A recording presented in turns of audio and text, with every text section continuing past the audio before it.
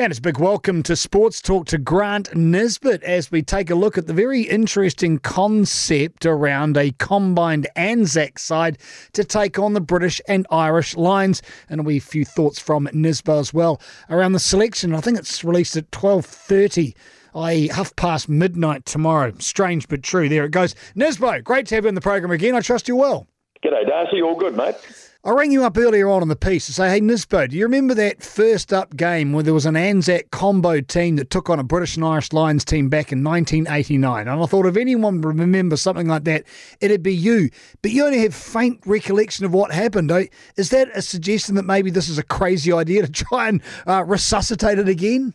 Well, since I spoke to you, Darcy, off air, I went to the trusty old New Zealand Rugby Almanac for 1990, and I sort of am now much more knowledgeable on the game, which was played on the 23rd of July, 1989 at Ballymore in Brisbane, and it was won by the British Lions 1915. But the interesting thing comes in the sort of the footnote. It says, this is the final match of the Lions tour of Australia. No fewer than 12 New Zealanders declined invitations to play. The original selection had 7 New Zealanders, 8 Australians, and in the end, only 3 New Zealand players took the field. They were Kieran Crowley, Frano Bodiger, and Steve McDowell.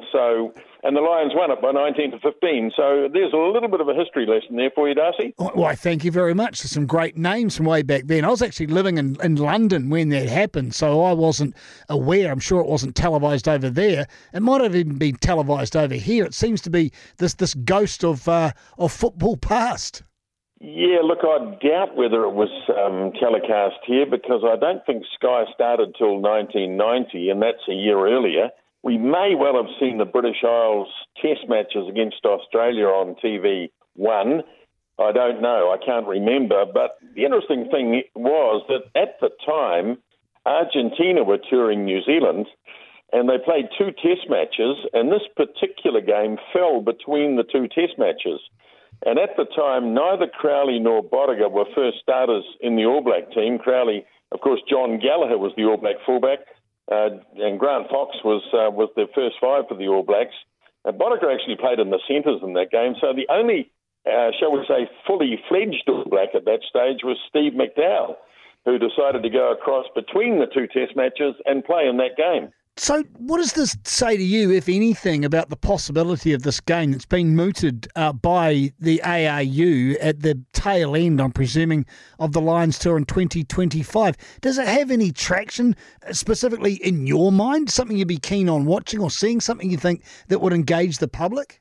I don't know. I've got mixed feelings on this. I've always felt there was a place for an Anzac team somewhere because I guess I'm drawing on the fact that the Lions have been such a successful component over the years, but of course they draw from 4 countries and they make long tours. I don't know about a one-off game. I've often felt that, an Anzac team travelling at the end of the year playing maybe all the home nations and a few other games would be worth a crack just for something entirely different.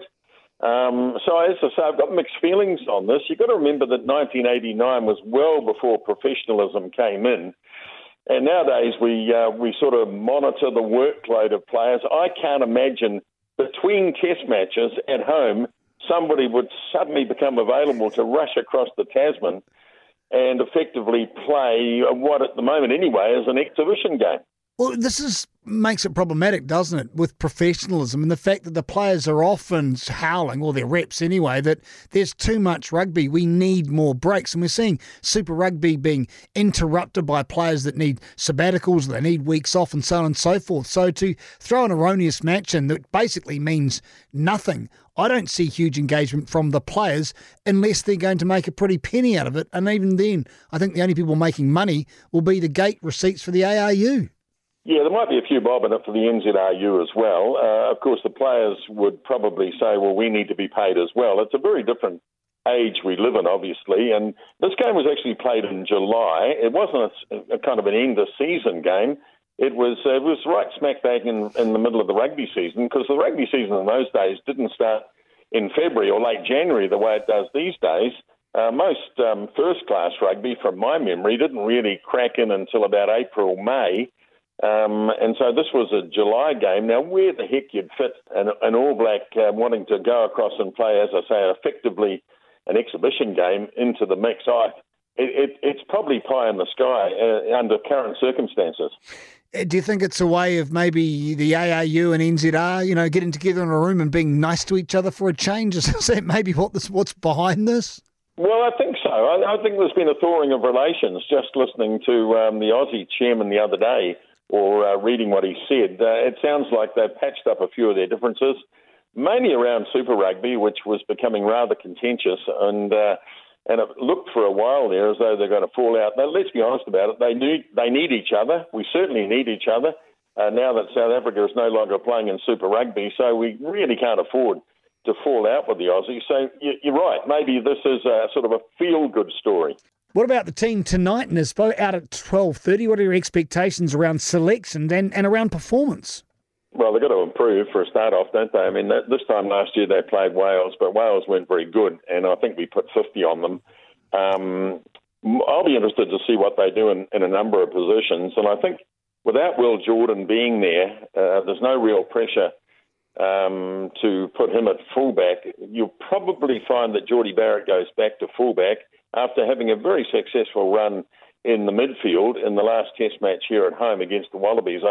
I think that's something they may look to pursue, but they can't really do it, I don't suppose, without Will Jordan being there. So it looks like Barrett will play at fullback, and we'll probably see Ioane and Havili restored at 12 and 13. Interesting to know whether Richie Mo'unga holds his place or whether they go straight into Beauden Barrett. I kind of suspect they might go with Mo'unga and bring Barrett off the bench.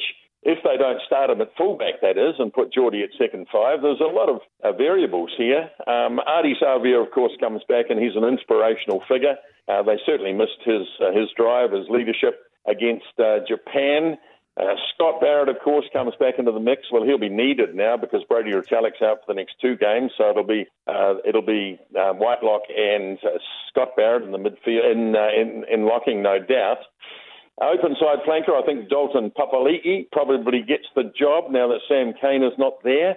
And I think the front row, well, I think we settled, didn't we, on Lomax, Tokiaho and Ethan de Groot. And I would like to see those three in the mix as well. So it's obviously going to be a very different team to the one that played against Japan. And Nisbo, do you think that lead-in's going to be enough for them? A lot of these guys haven't played in quite some time now, and the ones that have played in that disjointed mess. It's not the ideal preparation, is it? No, it's not. It seems a long time since some of these guys played, and they'll be itching to go. I'd imagine they'll look pretty damn awful for a wee while. I just hope that their instincts will kick in. And, Wales are probably sitting back thinking, this is our best chance for a long, long time. We all know the last time they beat us was 1953. They've had a few near misses, 78, of course, when the infamous diving out of the line-out happened. I think 204, where we beat them by 1 point, a late try by Joe Rocafoko. So, they've gone close a few times, but they might be looking at us thinking, this is our best chance since 1953. You've got to be in your late 60s, Darcy, to remember when that last happened. And I guess there'll be a lot of people saying, I don't really want to see history rewritten again. We've had enough of that this year. Yeah, 2022 is definitely the rewriting of the history books. I'd like to see that stop as well. Never a chore talking to you, Nisbo. Grant Nisbet, thank you very much for your time. You go well. Good on you, Darcy. Cheers, mate. 90% of parenting is just thinking about when you can have a break. And when you do take a break, enjoy the Parenting Hangover podcast. They go together like a tutu and jandals. We've said from the get-go, we ain't parenting experts, but it's cool to hear, what is your neighbour doing? What do they say? A problem shared is a problem halved. Oh, that's good. Not that my children are problems, but I feel better talking about it. The Parenting Hangover with Clinton Jordan. New episodes every Thursday on iHeartRadio or wherever you get your podcasts.